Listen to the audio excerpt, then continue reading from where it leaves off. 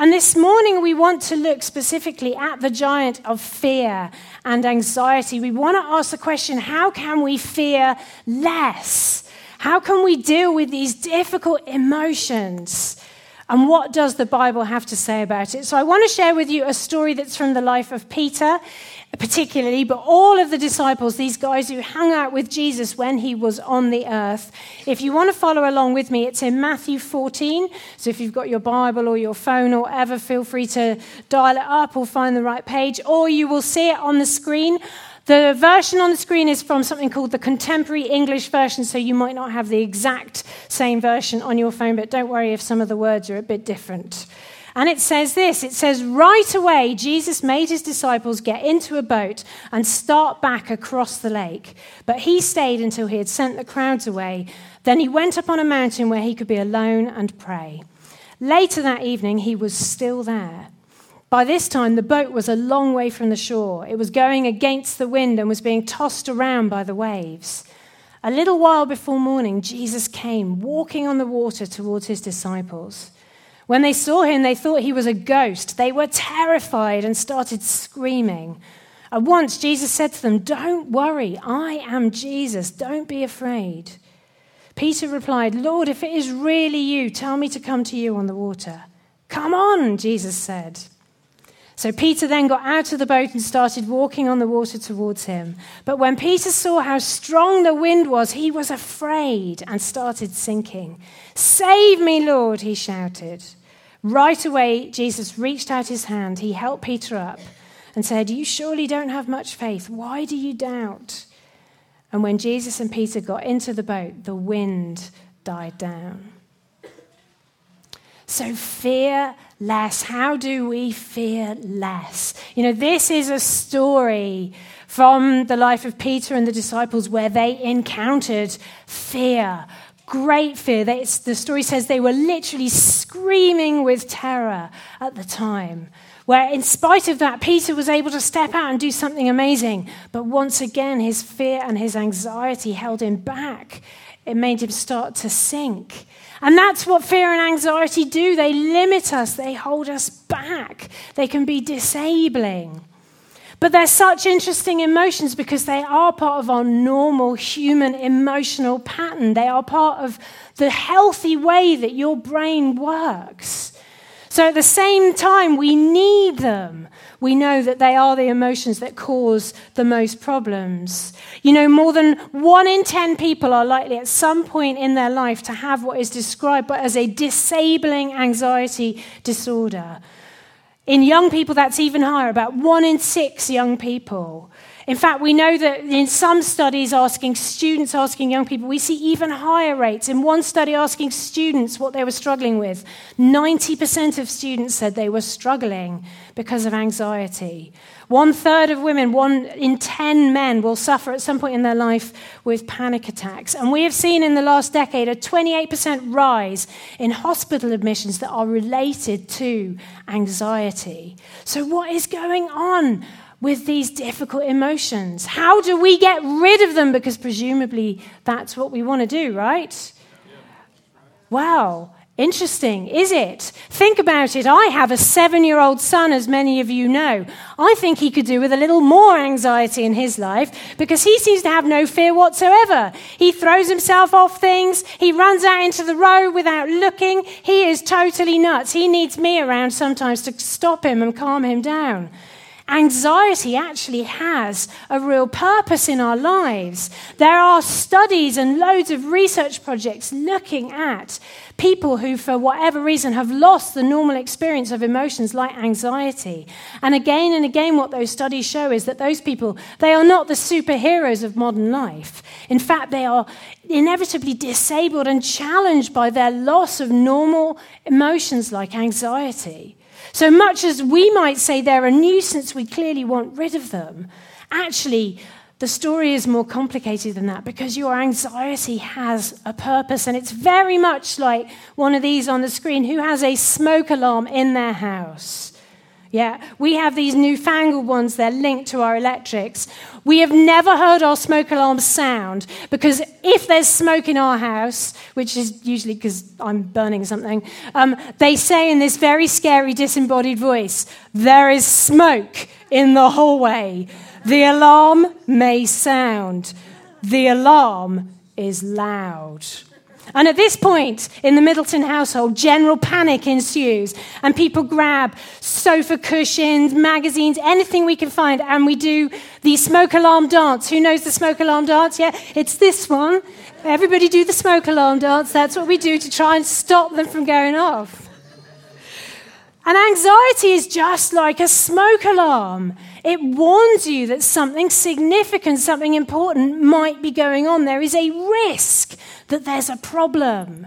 But how many people here, the last time your smoke alarm went off, your house was actually on fire? Yeah, I actually ask this quite a lot because I speak on anxiety a lot, and I had one big conference where I did that, and some poor guy about halfway back was just like, yeah. And I'm like, oh my goodness, I'm so sorry, but I'm glad you're okay. But the reality is of life, like what causes yours? Just turn to the person next to you and tell them what sets your smoke alarm off, not the anxiety one, the real one. Burning toast, yeah. Trying to wedge a croissant in the toaster, that really doesn't work. All those crumbs in the bottom, yeah. Bacon, cooking bacon, yeah. So, anxiety has a purpose. Its job, like a smoke alarm, is to warn you of something, but just like a smoke alarm, sometimes it's oversensitive. It goes off when you don't need it to. But it has three basic functions. Its first job is to get your attention, just like a smoke alarm. You know, you are going about your everyday life. You have a million things in your mind. Your brain needs a way to make sure that you pay attention to the things that matter. I was once putting fuel into a hire car. You know, when you've rented a car and you've got to fill it up before you give it back, otherwise they charge you loads for the petrol they put in it. And I'm putting fuel in and I'm thinking about the flight we've got to catch and have I got all the children? I was going to say that is something I should be anxious about. Have I got all the stuff? Have we packed everything? And suddenly I feel really anxious and I don't know why. And like I've got butterflies in my stomach and I'm literally looking around thinking, why am I feeling anxious? And that's when I realize I'm putting the wrong fuel in the car, or I'm about to. And I am like, thank you so much, brain, because you stopped disaster. That's the job of your anxiety. It gets your attention. There are bits of your brain that literally scan the world around you for important stuff. And if it needs to get your attention, it does that with anxiety. That's why all those sensations that you get when you're anxious are so hard to ignore. They're designed that way. Its job is to get your attention. The second thing that it's designed to do is to set you up in case you need to react. So you all have heard of the fight or flight response. Actually, in anxiety, there's 3 Fs. Don't worry, none of them are rude. Fight, flight, or freeze. Because there's 3 things that you need to do in moments of crisis. Either fight back, run for your life, or sometimes just to freeze. You know, we all like to think that in life's dramas, particularly in traumatic situations, that we would do the fight, that we'd do it really well, that we would be held together. You know, research shows that actually nearly 3/4 of us in a crisis will experience the freeze reaction of anxiety. And it's designed to protect you. When you freeze in an anxious moment, your body releases hormones that are designed to prepare you in case you're injured. It is about your brain preparing you for the worst that might be about to happen. But it's not always the most constructive response, is it? And studies show that in moments of disaster, like when there's fires or plane crashes, a huge number of the injuries and even deaths that occur are because people just freeze. Because anxiety, when it hits, can be overwhelming. It's designed to have a function, but sometimes it can cause us problems. So it sets you up to react. The third thing that it's designed to do is to get you thinking, to analyze what is going on. Do I need to react? The problem is when it's that strong and powerful, actually it switches off your thinking mind so that you're reacting basically just out of instinct because your brain is saying to you, there might not be time to think. Just do it. So in the moment, sometimes our reactions to anxiety are about impulse and instinct and not thinking. But actually, the way that we manage anxiety and deal with it well is about the way we act and react to it long term. So your fear, your anxiety may not be a choice, and in fact is a good thing in terms of how your brain works. Sometimes it's oversensitive, and your brain triggers it too often, like that smoke alarm in your house. But in essence, it's a good thing. The key is about long-term how we react to it. Because one of the most interesting things about anxiety is that our basic instinct to respond to it often makes it worse.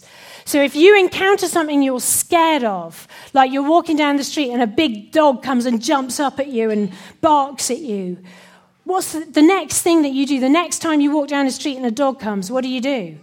You avoid it, don't you? You cross the road. You go a different way. You don't walk past that house with the big scary dog anymore. Because your head says, if I avoid it, I'm less anxious. The trouble is that somewhere in your brain, the more and more that you do that, you start to believe the only reason that something bad didn't happen is because you avoided it.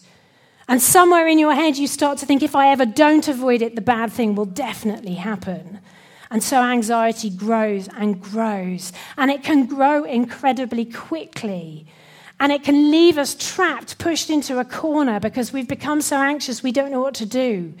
Because there's so many things that we're trying to avoid and stay away from. We've become fearful. Our avoidance has strengthened our fear. This is a quote from a guy called Alex Honnold. Alex Honnold has become famous because of the film Free Solo. I don't know how many of you have seen it. This is the story of Alex's climb of El Capitan, this massive granite rock face in the US. And he is the crazy guy who climbed it with no ropes, no safety equipment. It's called free climbing. You can see a picture of him doing it just there. And Alex talks loads in interviews and in the film about his experience of fear and how he's learned to overcome his fear, to regain control. He says the key thing thinking about fear is to differentiate between real, justified fear and fake anxiety. Fear is a physiological response, your body basically sending you a signal in the same way that hunger or sleepiness are signals. And whether or not you choose to act on it is up to you. Fear doesn't need to rule you. Sometimes the right response when your smoke alarm goes off is to recognize it's a false alarm. Alex has learned to overcome that, to gain control over his fear.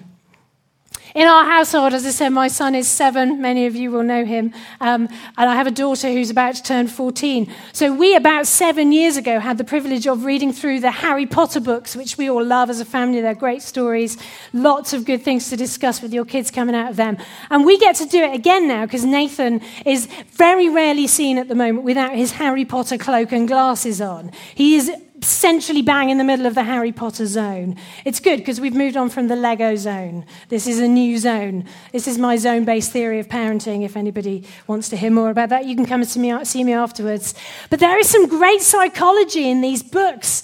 And one of the many things I love about them is the chance to talk about things like fear with my kids. And there's this great story in one of the books, it's The Prisoner of Azkaban, if anyone is wondering, where Harry is talking to one of the teachers, because he's a wizard. You know, new readers start here. He's a wizard, he's in wizarding school.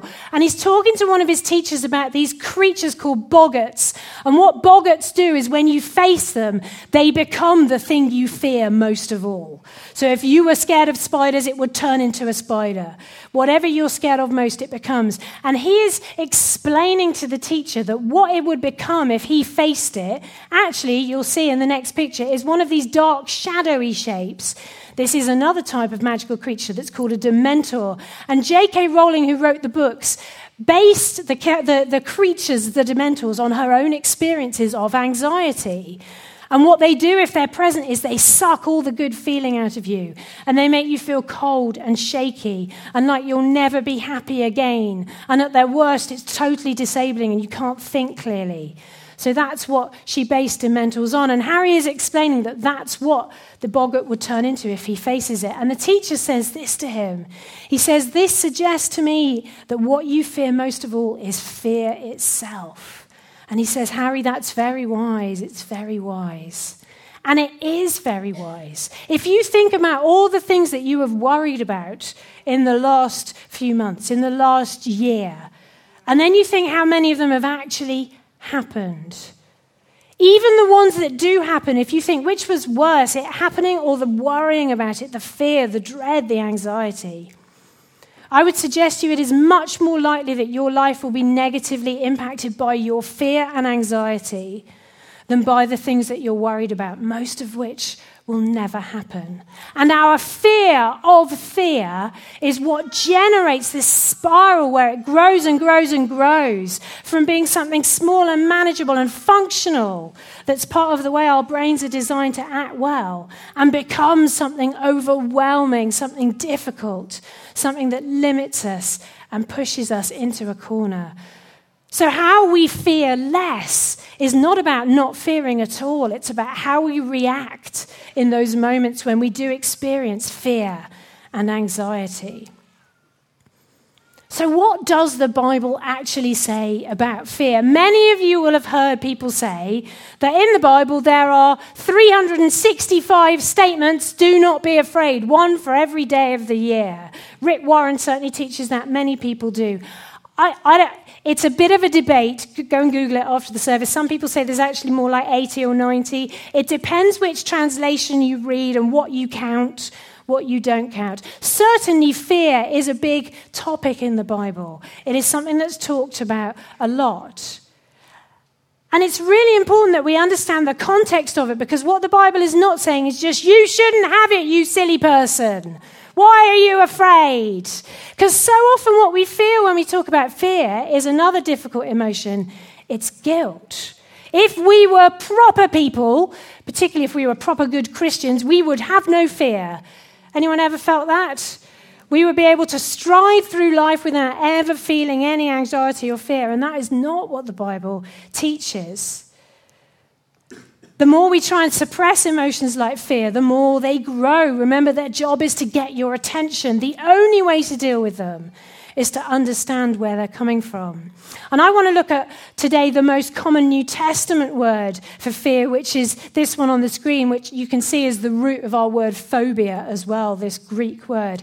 And interestingly, the actual meaning of this word is about how we act and react to our fear, more than the emotion ourselves. It carries this meaning of withdrawing, of fleeing, of running away, because we feel inadequate to face the thing that we're up against. And I want you to remember that as we now go and look at that story that I read right at the beginning of this talk, because I want to look at 5 things that story teaches us about fear from the experience that Peter and the disciples had. So let's look at it in a bit more detail. So it says right away. Now, a bit of context. This story happens just after the feeding of the 5,000. Though many of you will know that story. It's a classic Sunday school story. Most of you will have heard it in one form or another. So basically, they've had a busy day. Jesus has been teaching all day. He's just pulled off this massive miracle. There are lots of people there. And clearly, he needs some headspace. Because what he does is he sends the disciples off on a boat. He sends the crowds away. And then Jesus goes up into a mountain to be alone, to take some time to pray. What's interesting is the language that's used. When it says that Jesus made the disciples get into a boat, literally it means he compelled them. In my head, they're like, well, actually, maybe we'll stay here and help you clear up. And he's like, no, seriously, get in the boat. He's like pushing them in. He makes them go. He's got a purpose here. And it's interesting, there's an implication that the disciples themselves were reluctant in some way, even at that stage. Many of them were accomplished sailors. Maybe they could see the weather wasn't ideal. It was the end of the day. In that area, storms and high winds often blew up at night. They didn't want to cross the water at that point. In fact, people in that day were basically wary of water. The Greek word for water has the same root as the word for chaos. And there was this sense in the culture at the time that water was this terrifying, chaotic thing. There was a great respect and fear of big bodies of water, of the sea and of lakes like this one. So they were understandably reluctant to get into the boat. Jesus was sending them into potential chaos. And how often is our walk with Jesus like that? You know, we talk about an emotion like anxiety. I would say to you, the reality is the more that you want to push into this life with God, this walk with Jesus, the more you want to do this amazing adventure that God calls you on, the more likely you are to experience anxiety, because he calls you out of your comfort zone into new experiences, new places, and new challenges. So anxiety is inevitable. It's a part of human life, but particularly it's a part of walking with God. So you are not, hear me this morning, you are not a failure because you experience anxiety. It is an expected part of your life. It is an expected part of your walk as a Jesus follower. But you do need to learn how to deal with it. The second thing to note then as they sail into chaos is they hit something. Now, actually, there's nothing in this passage that says it was a storm. What it does say, though, is that the wind was against them. Now, let me be clear here. I am not a sailor. I am absolutely rubbish on boats. My children will tell you that if you are ever on a boat with me, the only boat you'll ever get me on really is if I have to go on a ferry, if I absolutely have to, or occasionally a barge on a canal. And I have got seasick on a barge before, just to warn you. But mostly on boats, I am in the horizontal position, groaning, because I get seasick on any form of boat. So I'm not good at boats. However, I am good on bikes. Most of you will know I'm a very keen cyclist. I do lots of biking. And has anybody ever been on a bike ride where the wind is against you? Yeah? It has been a very windy spring this year. I'm quite bored of it. We need a nice, calm summer. But there's something about cycling into the wind. Presumably sailing into the wind is the same. Maybe even worse, because you have those big flappy sail things. I don't have one of those on my boat, but maybe I should get one. Anyway, when you're cycling into the wind, it is physically exhausting because it doubles the amount of effort you have to make. But it's also oddly emotionally exhausting too, because you are just fighting all the time, aren't you? And this is what's happening for them. They are against the wind, and they're a long way from shore, so they've been doing this for a while. They know they have a long way to go before their fight is over. And again, the language is strong. The waves are not just big and difficult. The Greek says they are literally tortured or battered by the waves. This is a tough struggle. It's exhausting. But it's not a sign that they're in the wrong place. Remember, Jesus sent them there. So challenge and difficulty that triggers anxiety is not something to be alarmed by. It can still be part of being on the right path, and that's their experience. God had them covered. Because this is the third thing about this story that it says. A little time before morning, what happened? Jesus came. Literally, the original language says it was in the fourth watch of the night. That's like 3-4 in the morning. So it is the darkest, deepest point of the night. Anyone who's ever struggled with insomnia, you know it's that moment in the night where it feels like day will never come. It feels like everybody else in the world is sleeping peaceful except you. And anxiety, if it hits at that time, is always, always worse. Everything feels scary at that time in the morning, doesn't it? Things going round and round and round in your head. In the nighttime, almost anything can feel overwhelming. But that's when Jesus came. Remember, even when the darkness feels overwhelmingly, oppressively heavy, that doesn't mean that God isn't there. It could be when he's right about to turn up.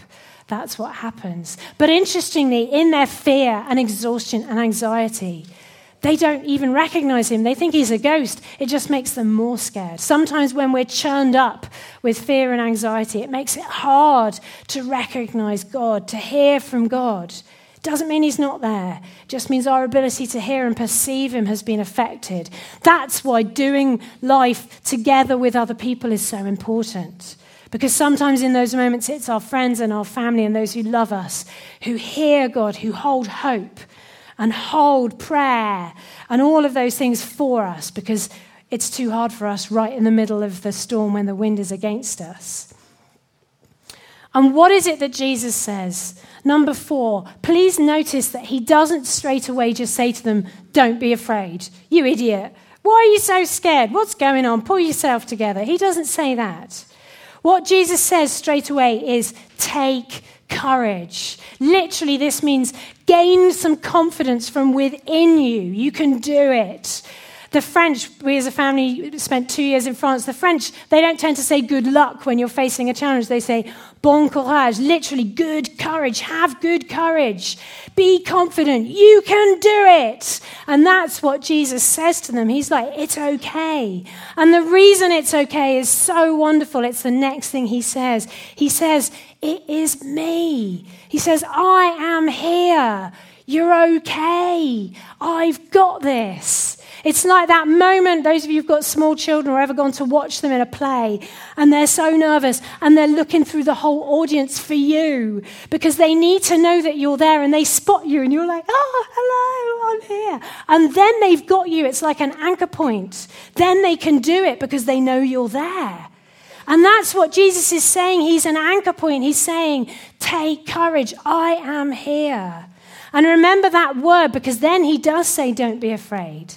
But he's not saying don't have the emotion. What he's saying is don't flee, don't run away, don't feel like you have to get out of here, because actually it's okay. I've got it covered. You can get through this. It's going to be okay because I'm with you. And that's what Jesus says to us in our fear. He doesn't tell us off for experiencing it. What he says is, take courage. I am with you. I've got this covered. You can get through it. And of course, in that moment, Peter then is filled with this courage and actually says, well, if it's you, call me. And he gets out of the boat and steps into total unknown and impossibility and walks out on the water. And at first he does so well when his eyes are on Jesus.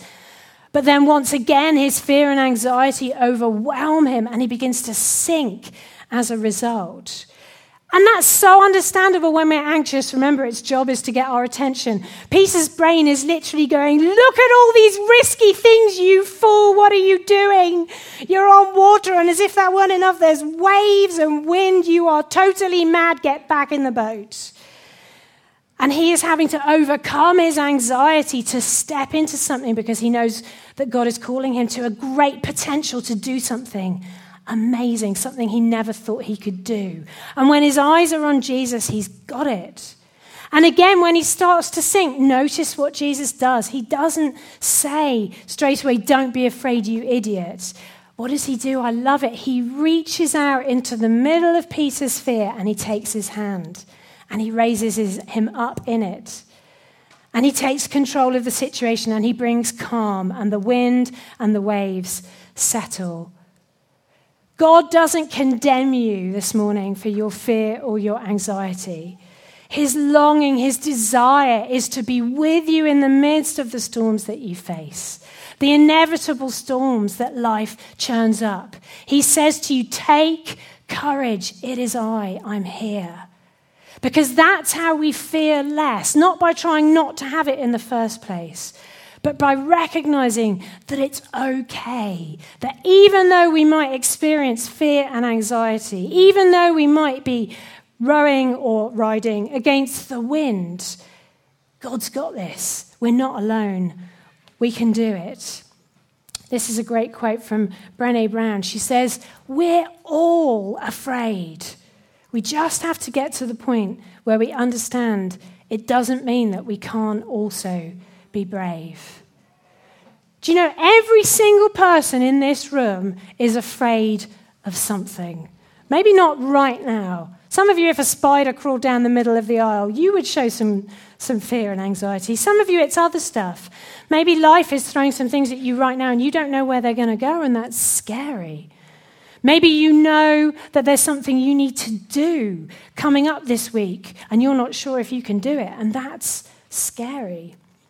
Maybe it's the fear of the unknown reaching into the future. You're parenting kids and there's so much going on in this world, you don't know what their future's going to be like. And that is scary. I don't know what you're facing this morning, but every single person in this room would have a fear. The thing is, everything is scary when you're running away from it. Did you ever play that game when you were a kid where as you were going up the stairs, one of your parents would play chase you up the stairs? Is that just my family? You know, you're going up, they'd come up behind you. And you'd feel that little spike of fear, even though you knew it was mum or dad.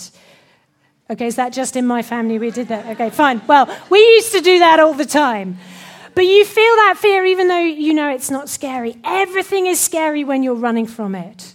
I believe this morning what God wants to say to some of us here is turn around, face the thing you're scared of, take courage because I am with you.